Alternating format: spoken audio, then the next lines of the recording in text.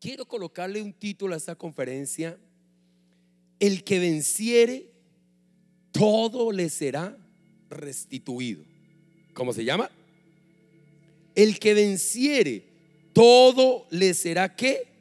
Restituido. Mire, la verdad es que Dios bendice a la gente que permanece fiel a las cosas de Dios.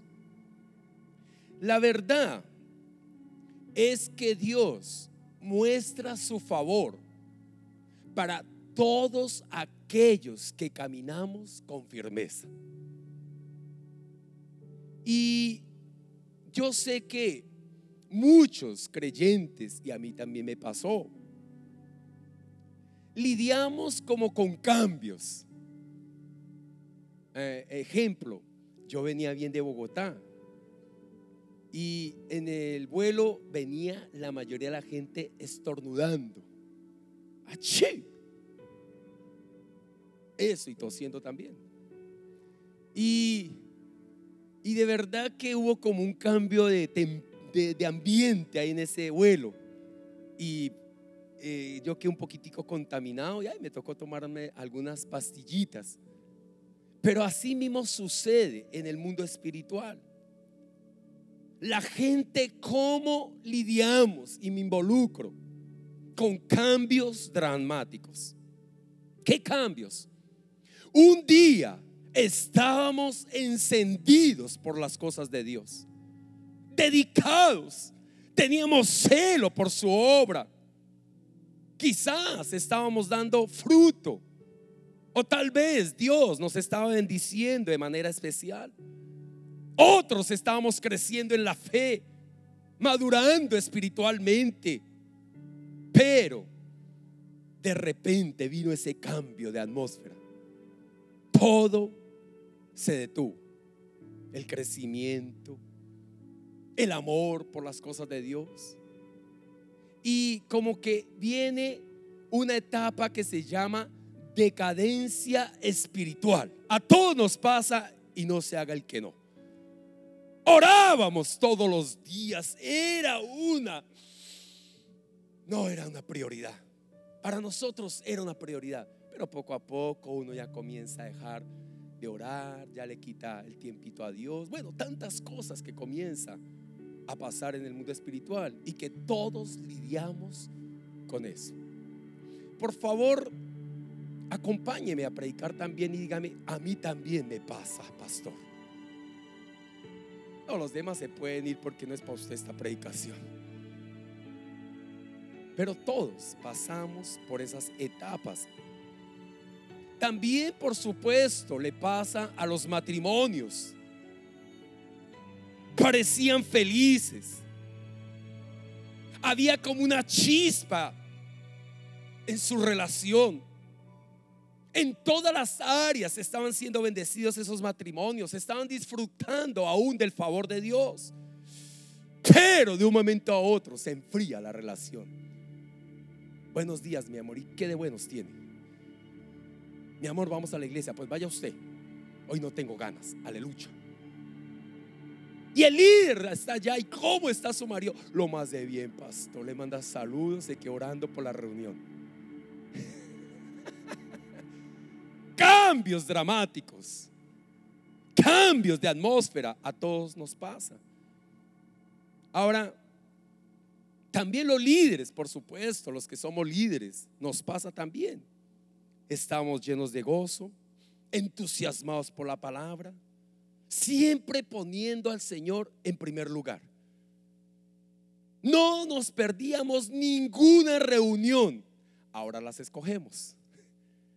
Hoy no, el otro tampoco, prefiero tal día. Y empieza uno como a escoger hasta el día en que nos reunimos en la casa de Dios.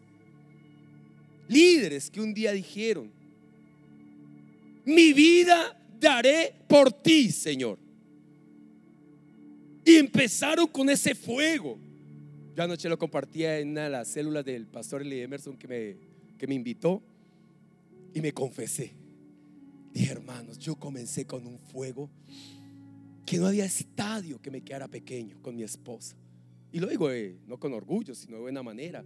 Cómo era una relación constante con Dios, y Dios nos traía las almas. Pero eso poco a poco fue menguando, menguando, hasta que ya, para llenar un estadio, ay, Dios mío, ahora sí uno le dice, ay, Señor, ayúdame. Y a todos nos pasa esos cambios. Todos pasamos por esos cambios de los cuales les estoy hablando. Determinados estábamos siempre a decirle, Señor, cuenta conmigo. Pero de un momento a otro empezamos a cambiar. El líder comenzó a cambiar. Comienzan a faltar a ciertas reuniones. Se pierde el entusiasmo. Y la pregunta que todos nos hacemos es, ¿y qué pasó? Señor, ¿qué hizo que se enfriara ese primer amor en nosotros? ¿Por qué tanta frialdad hay en nuestro espíritu? Ay, mala respuesta la da el versículo 5 de ese mismo capítulo 21. Pero antes de ver la respuesta y seguir compartiendo, vuelvo y pregunto, ¿cuántos han pasado y han tenido que lidiar por etapas de, yo la dije, decadencia espiritual? No es pecado. Otro le dice enfriamiento. Cada uno le pone su título. Pero ¿cuántos? A ver, déjeme la mano levantada. Gracias. Los demás, amén. Pero es cierto, todos pasamos por estados de ánimo, ¿sí o no? Un día se levanta la señora toda feliz. Al otro día se oyen ollas que van para allá y ollas que van para acá. Un día el marido se levanta, mi amor, ahora sí te voy a comprar lo que te prometí hace 30 años. Y entusiasma a la mujer, y la mujer dice, por fin me casé con el que era. ¿Y a dónde me vas a llevar, mi amor? Cambié de opinión, ya no. Te veo muy entusiasmada. Todos lidiamos con esas etapas, ¿o no? Un día usted se levanta durante meses orando con el Señor, se le ve el resplandor, uno ya hasta ni siquiera acercar a usted porque resplandece mucho. Pero después, tanto orar, ¿para qué? Tanto buscar de Dios, y mire todo lo que pasa. Pues voy a asistir un sábado más, y si Dios no me habla, olvídate, Señor, de mí. Aleluya. No se preocupe, yo también pasé por, todos lidiamos pasamos por esas etapas, o por lo menos yo pasé. Voy a predicar a mí mismo. ¿Qué pasó? Da la respuesta Dios en el versículo 5, la parte A. Frente a todo ese enfriamiento, note lo que dice el versículo 5, ahí del mismo capítulo 21. La parte A dice: he aquí, yo hago todas las cosas nuevas, o nuevas, todas las cosas, como quiera. Ahí hay una respuesta para usted y para mí. Yo hubiera saltado esa silla, claro, porque frente a ese enfriamiento espiritual, familiar, de liderazgo, bueno, cada uno lo pone en los términos que quiera. Dios dice: he aquí, yo hago todas las cosas nuevas. ¡Ay! Como que Dios está interesado, como que hoy usted vino a algo, para que me entienda, a un cambio de atmósfera, a un cambio en el mundo espiritual, donde, si usted lo entiende y lo comprende, su vida nunca volverá a ser la misma. Ahora, cuando el Señor dice: he aquí que yo hago todas las cosas nuevas, ¿a qué se refiere? A que el Señor, escúcheme bien, va a restituir cada área de su vida. Viene una restitución hoy. aquello que le costaba, aquello que no había obtenido, aquello como que usted no ha podido superar, aquello que le era imposible. Hoy el Señor dice: quiero hacer todas las cosas nuevas, porque viene la unción de restitución. Si le estoy predicando a la iglesia correcta, diga algo, por favor, anímese, por favor. O sea, no le vine a hablar de parte de yo. Yo no tengo nada que decirle.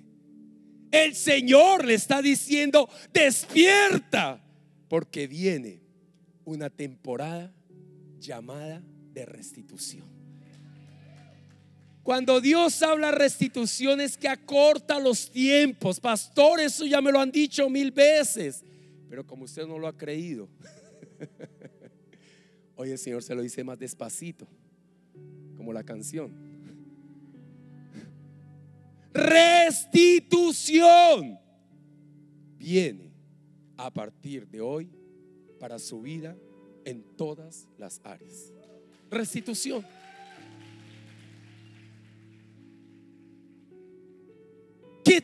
¿Qué significa la palabra restituir? Devolverle a su legítimo dueño algo que le fue arrebatado. Pastor, me arrebataron mi marido. Se lo va a devolver el Señor.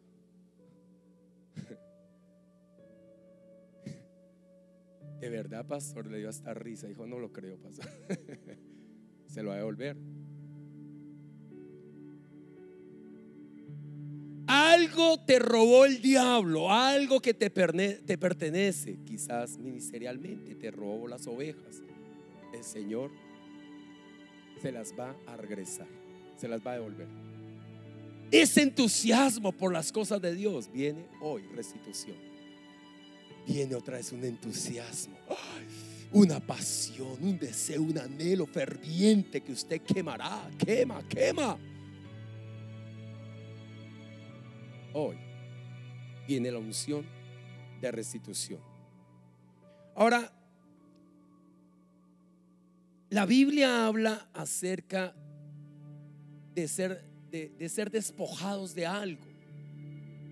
No solamente le ha pasado a usted y a mí, no, también le ha pasado a hombres de Dios, pero que a la postre probaron ser fieles, firmes, y Dios les regresó todo lo que le había sido arrebatado y quitado.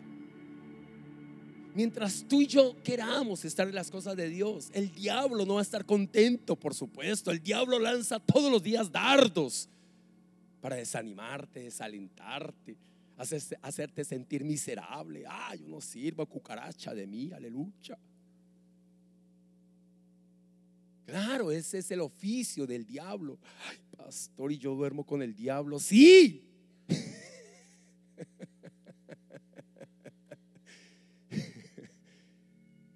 En mi trabajo tengo 2 diablos. Todos los días me dicen: ¿qué hace allá metido?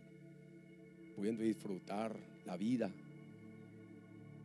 loca. Entonces ese es el trabajito del enemigo, ir bajando el ánimo de la gente. A Pablo le sucedió, por supuesto. Pablo permanecía fiel a las cosas del Señor. Y por permanecer fiel, la misma escritura dice en 2 de Timoteo, no la busque, solamente apúntela, en el capítulo 1, versículos 15 y 16, ¿qué dice? Pablo, por ser fiel a las cosas de Dios, dice: sus amigos lo abandonaron, aún su propia familia, cuando más se estaba involucrando al servicio de Dios. ¿Qué dice más de las escrituras acerca de Pablo? Pablo pasó por la etapa de la incomprensión. Hechos capítulo 5 versículo 7, Hechos capítulo 25 versículo 7, ahí habla acerca de eso. Vinieron falsas acusaciones. A la postre dice que ninguna de esas acusaciones vinieron a ser una prueba para la gente, porque no era cierto. Todo por querer cumplir el llamado que Dios le había hecho. En 1 Corintios capítulo 4, los versículos 10 al 21, Pablo sufre calumnias, desprecios, difamaciones en su propia vida. Le declararon que él era un desperdicio del mundo. Se burlaron e incluso dice que frente a todo ese anhelo de querer servirle a Dios, dice la escritura, empezó a padecer necesidades. El mismo Pablo en un momento hizo un comentario personal: mi ánimo está desfalleciendo. Mi ánimo está desfalleciendo. En 2 Corintios capítulo 11, versículos 27 al 29, se sigue hablando de un apóstol que al postre Dios lo levantó grandemente, pero antes dice: y aún su salud pasó por crisis. La economía de Pablo pasó por altibajos, todo porque quería adquirir un compromiso genuino con Dios. Ahora, Pablo no es ajeno a tu situación y a la mía en este día. Más, frente a todo lo que acontece y sucede, ¿cuántos pretenden abandonarlo todo? Se dan por vencidos, pero no han entendido la otra parte de las escrituras que dice: al que permanezca firme, al que permanezca fiel, le asegura a Dios una recompensa al 100 por 1. Dice: le será dado 100 veces más, y los postreros serán primeros. Prepárate para la unción de restitución que viene en este tiempo para tu vida. ¿Qué tengo que hacer, pastor? Tomar esta palabra, por favor, atesorarla, salir con ella y declarar: 100 veces más me será restituido lo que me fue quitado. Dígaselo a su vecino: le tengo buenas noticias. 100 veces más me será restituido lo que nos fue arrebatado. Con ese ánimo yo no le creería a usted tampoco. El Espíritu de Dios le va a traer restitución a su ministerio, a su economía, a su área familiar. Ahora déjeme concluir, porque usted está que dice: ore, pastor, ya sentí eso de Dios. Pero déjeme leer un último ejemplo y con eso ministro su vida. Usted ya la conoce, por eso no me va a detener mucho. Se lo han predicado mucho, usted mismo se ha predicado, usted mismo la ha oído 100 veces. Pero déjele darle algo al Espíritu Santo de acción para su vida. José, ¿cuántos se acuerdan de José? Sí, pastor, buen amigo y me debe plata y no me la ha pagado. No, ese José no. El José de la Biblia es un ejemplo de las bendiciones que alcanzó porque venció. ¿Se acuerdan la historia? ¿Sí o no? ¿Todos se acuerdan o no? Ok, venga, le hago un repasito rápido. En Génesis capítulo 37, el versículo 18 habla acerca de cómo los hermanos conspiraron para matarle. Era el hijo predilecto de su padre, pero ellos se llenaron de envidia, de nervios. Siempre a alguien lo quieren más. Mas en el versículo 24 de ese mismo capítulo 37, aquí hay un pequeño error que cometió José. Siempre yo hablo de que José cometió un pequeño error: divulgarle los sueños de Dios a sus hermanos. Hay momentos, escúcheme bien, donde usted no divulgue con nadie lo que Dios va a hacer con usted. No, se lo divulgue a nadie.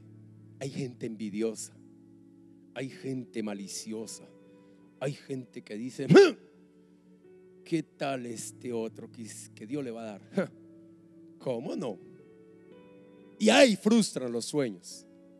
Hay momentos donde usted guarde sus sueños para usted. Dios ya lo dijo. Cuando lo tenga y se cumpla, ya no puede hacer nada el diablo mentiroso. Ya es su bendición, ya usted disfruta de ella. José cometió ese pequeño error, divulgó los sueños, y esto indignó a sus hermanos. Y usted recuerda, lo echaron a una cisterna vacía y sin agua. Versículo 28. Los hermanos tienen una brillante idea. Lo venden como esclavo a los ismaelitas. ¿Sabe cuánto valía el hermano para los hermanos? 20 míseras monedas de plata. Eso valía para él. Ni siquiera $1.000.000. 20, con 20 se conformaron. Así es el diablo. Usted no vale nada, usted no sé qué. Y empieza uno como a sentirse que de verdad uno no vale nada. Así es como el diablo trata a la gente. Mas en el versículo 36 dice que cuando llega a Egipto, José es comprado por un oficial del faraón, Potifar. Allí es privado de su libertad, es puesto como sirviente o mayordomo, como usted quiera llamarlo, de Potifar, de la casa de Potifar. Mas déjeme decirle que la historia dice que José en este caso, se mantenía muy fiel al Señor, pese al maltrato que está viviendo, pese al abuso.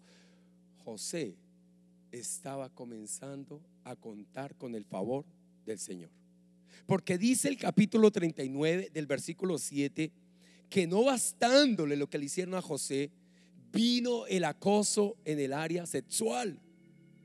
Mas José nunca accedió.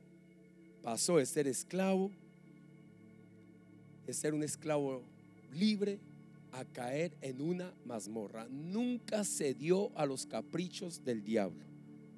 Note que hasta aquí usted ya conoce la historia de José. Aparentemente sufre la pérdida de reputación, de su integridad.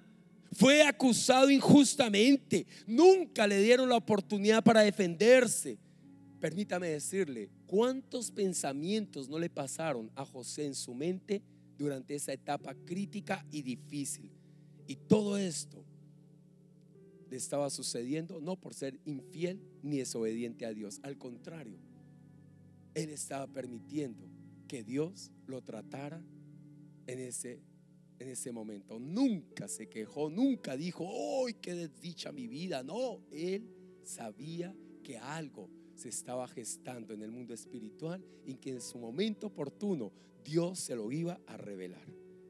¿Cuántos creyentes, cuántos líderes permiten ser confundidos por eventualidades que les pasan? Se derrumban, sus emociones como que son transformadas, no comprenden lo espiritual. José sabía en su espíritu que estaba avanzando para el momento donde todo le iba a ser restituido. Le tengo una buena palabra a alguien que vino hoy.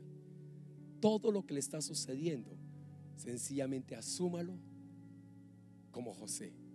Usted está siendo preparado para esta temporada de restitución. Usted está siendo preparado. No se desanime, no se desaliente, no se sienta que como que está perdida la batalla. ¿Por qué no levanta sus manos al cielo y repite conmigo? La medida. No, pero sí gritó hace un ratico, sí. Vuelva y hágalo lo mismo, pero ya hablando. Diga: la medida de mi despojo será la medida de mi restitución. No, ¿qué tal si lo repite ahora sí con fe? A ver.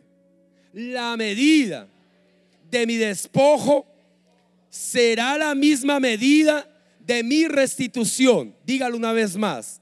La medida de mi despojo será la misma medida de mi restitución.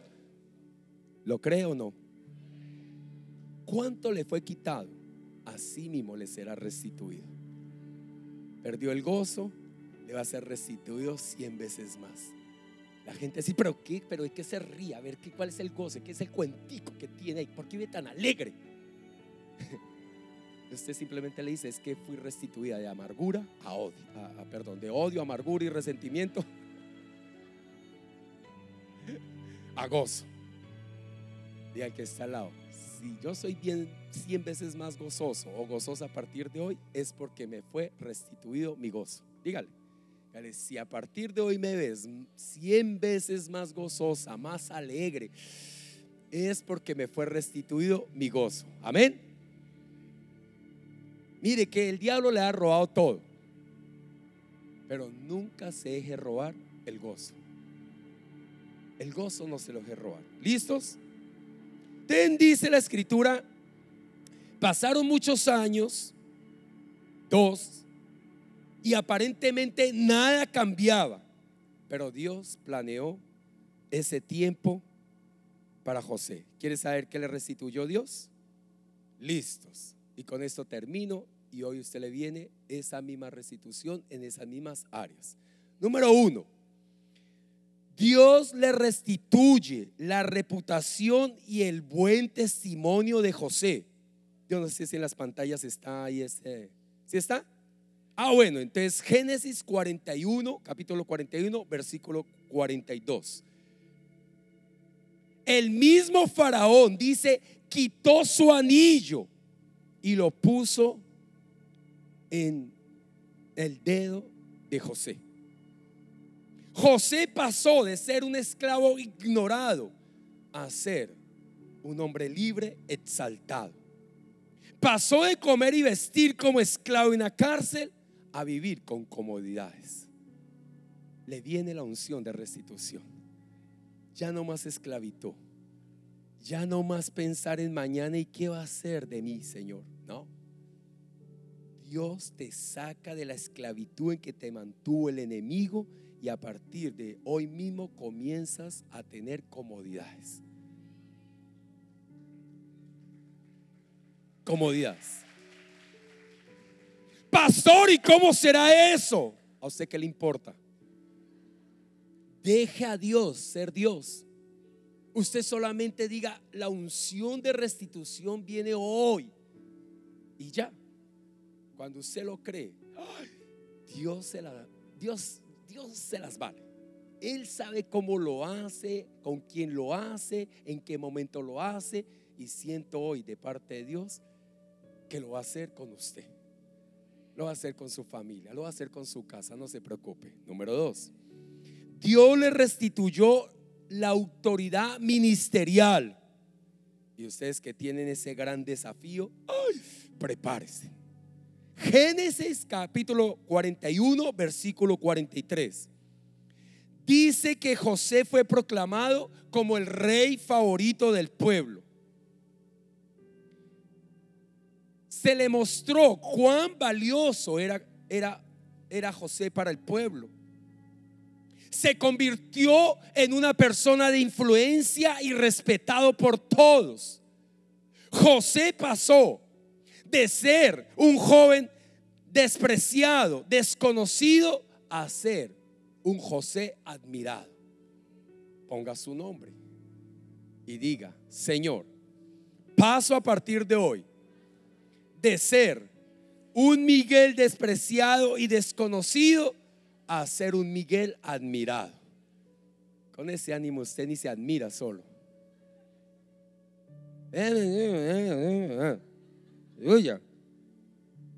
Ámese, hermano, quiérase.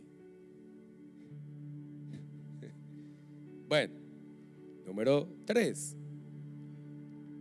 Jovencitos, jovencitas, sus hijos que posiblemente en su temporada, en su tiempo, Dios les va a restituir en el área sentimental.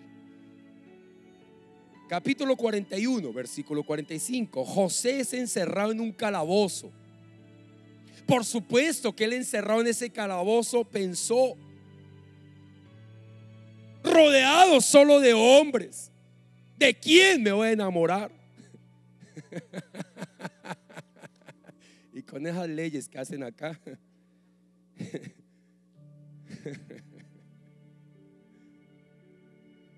Pero sabía que Dios le iba a restituir su área sentimental.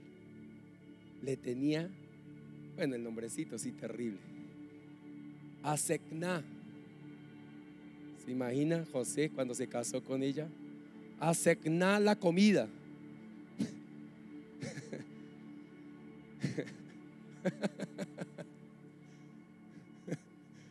Asekná todos. Aquí hay gente que disfruta del mensaje. Aquí hay gente todavía muy apática. No, todavía no ha creído en la restitución. No, ustedes creyeron también.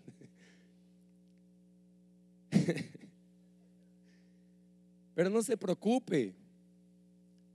Si usted es mujer, Dios también le tiene su asekná.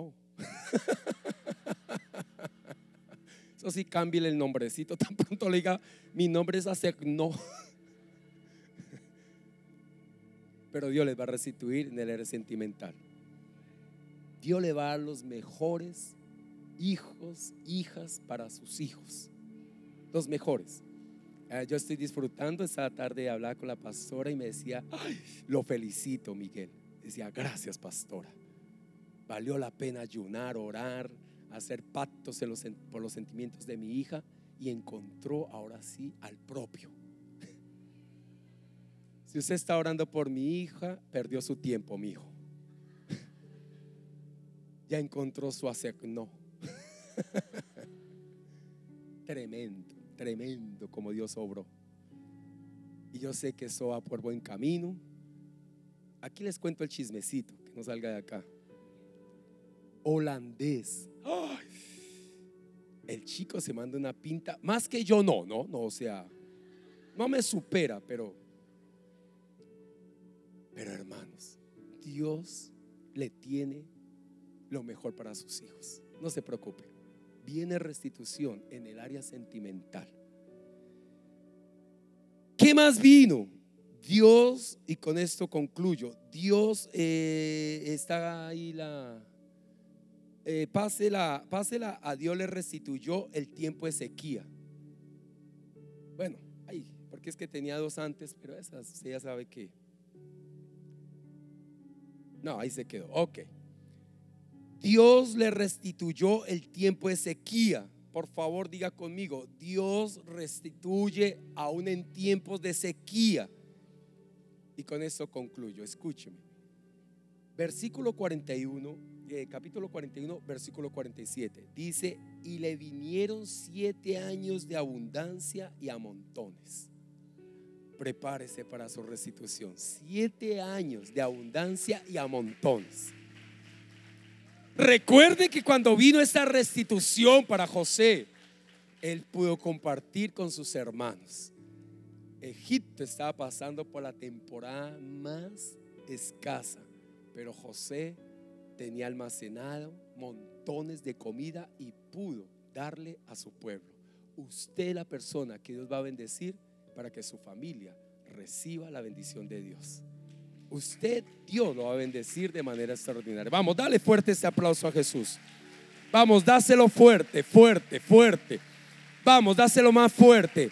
Y mientras lo aplaudes, dale fuerte ese aplauso. Y mientras lo aplaudes, comience a decretar con su boca: vienen años de restitución a mi vida. Vamos, vamos, dígalo. Vienen años de restitución a mi vida. Vamos, repítelo. Viene años de restitución a mi vida. Vamos, dilo más fuerte. Viene años de restitución a mi vida. Y mientras tú lo aplaudes, ponte de pie y síguelo aplaudiendo. Vamos, yo siento que hoy viene una unción de restitución en cada área de su vida. Apláudelo. Vamos, yo siento que algo va a comenzar a suceder. Tú y yo no lo vamos a explicar.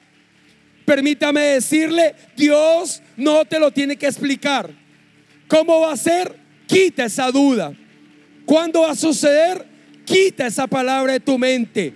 Dios es soberano. Vamos, apláudelo. Dios es soberano.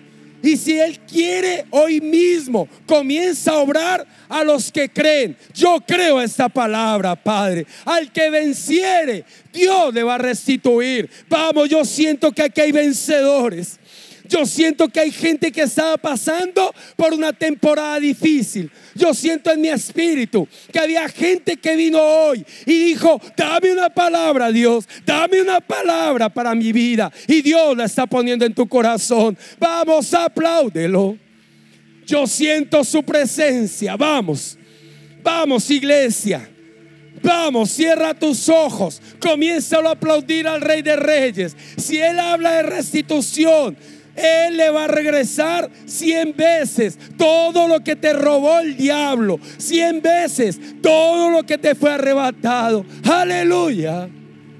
Oh, apláudelo, apláudelo. Vamos, hasta que tú sientas que hay un rompimiento, hasta que tú sientas que esta palabra viene de parte de Dios. Lo que te fue arrebatado te será regresado, porque tú has vencido, has permanecido fiel en medio de la zozobra, en medio de la crítica, en medio de la prueba, en medio de las circunstancias. Tú le estás diciendo al Señor: heme aquí, Padre. Aquí estoy. Apláudelo, apláudelo. Apláudelo, apláudelo, apláudelo. Vamos, que se sienta un rompimiento con esos aplausos. Que sientas tú un rompimiento. Que algo sucede al interior de tu espíritu. Vamos, vamos. Apláudelo, apláudelo, apláudelo. Y mientras lo aplaudes, comienza a declarar: viene la unción de restitución en todas las áreas de mi vida. Vamos, si tú lo crees, abre tu boca y declara la unción de restitución. Unción de restitución en mi familia, unción de restitución en mi economía, unción de restitución en mi área sentimental, unción de restitución en mi área ministerial. ¡Vamos! Apláudelo, apláudelo, apláudelo. Apláudelo, apláudelo, apláudelo. Apláudelo, apláudelo, apláudelo. Vamos, nuevos comienzos. He aquí yo hago todas las cosas nuevas, dice el Señor. Del pasado no habrá memoria. Aleluya. Vamos, vamos, vamos. Vamos, iglesia. Que haya un rompimiento, que haya un rompimiento, que haya un rompimiento, que haya un rompimiento en esta hora. Aleluya. Síguelo aplaudiendo más fuerte. Y mientras tú lo aplaudes, vas a dar un grito de victoria. Síguelo aplaudiendo. Síguelo aplaudiendo. Síguelo aplaudiendo. Síguelo aplaudiendo. Esta palabra es para ti. Esa palabra es para mí. Vienen los tiempos de restitución. Vamos, vamos, vamos, iglesia. Vamos, dile: Señor, viene la restitución para que la presencia tuya esté en mi vida, que viene un despertar en mi vida. Venga, Señor, visítame. Padre, visita las iglesias de este tiempo. Visita Misión Carismática Internacional. Trae una visitación especial. Trae un despertar especial, Padre. Vamos, vamos, vamos. Vamos, viene ese despertar en tu vida. Vienen las cosas nuevas. Vienen los milagros extraordinarios. Vienen las cosas sobrenaturales. Vamos, vamos, vamos, iglesia. Da tu mejor esfuerzo. Síguelo aplaudiendo más fuerte. Da tu mejor esfuerzo en esta hora. Porque mientras tú lo aplaudes, el diablo se debilita. El diablo sabe que tenemos a un Dios todopoderoso. El diablo sabe que fue vencido en la obra de la cruz. El diablo sabe que la sangre de Cristo fue lo que lo venció.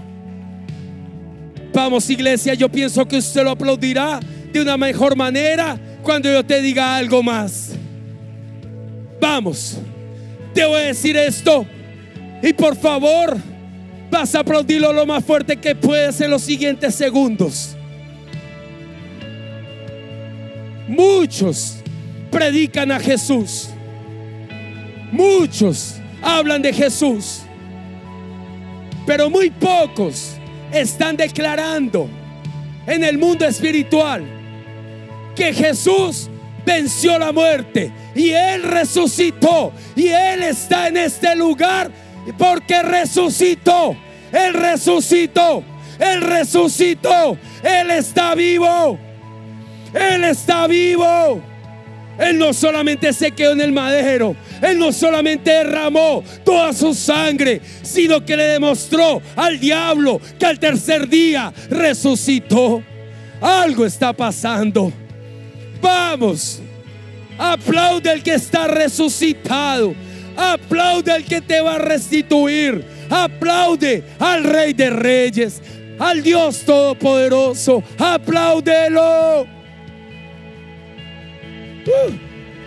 Apláudelo, apláudelo, iglesia. Tú y yo le servimos a un Jesús resucitado. El Espíritu de Dios, el Espíritu de Dios es el que da vida.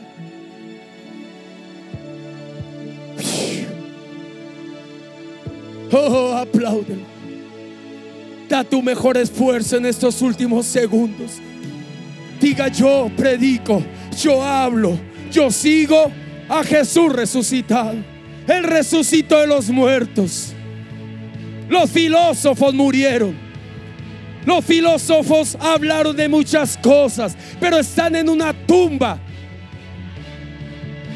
y nunca demostraron resurrección. Jesús está vivo. Jesús está vivo. Jesús está vivo. Jesús está vivo. Jesús está vivo. Jesús está vivo. Jesús está vivo, iglesia. Jesús está vivo. Él pelea por tu causa. Él pelea por tu familia. Él pelea por tus finanzas. Él pelea por su iglesia. Él está vivo. Él está vivo. Él está vivo. Él resucitó. En medio de nuestra crisis, en medio de las circunstancias, Él se hace presente. Levante sus brazos y dígale: gracias, Señor. Gracias porque permanezco en tu cobertura, Dios. Y Señor, jamás la iglesia será despojada. Y gracias, Señor, porque cada área nos será restituida. Yo declaro en este tiempo unción de restitución para mi vida. Gracias, Padre.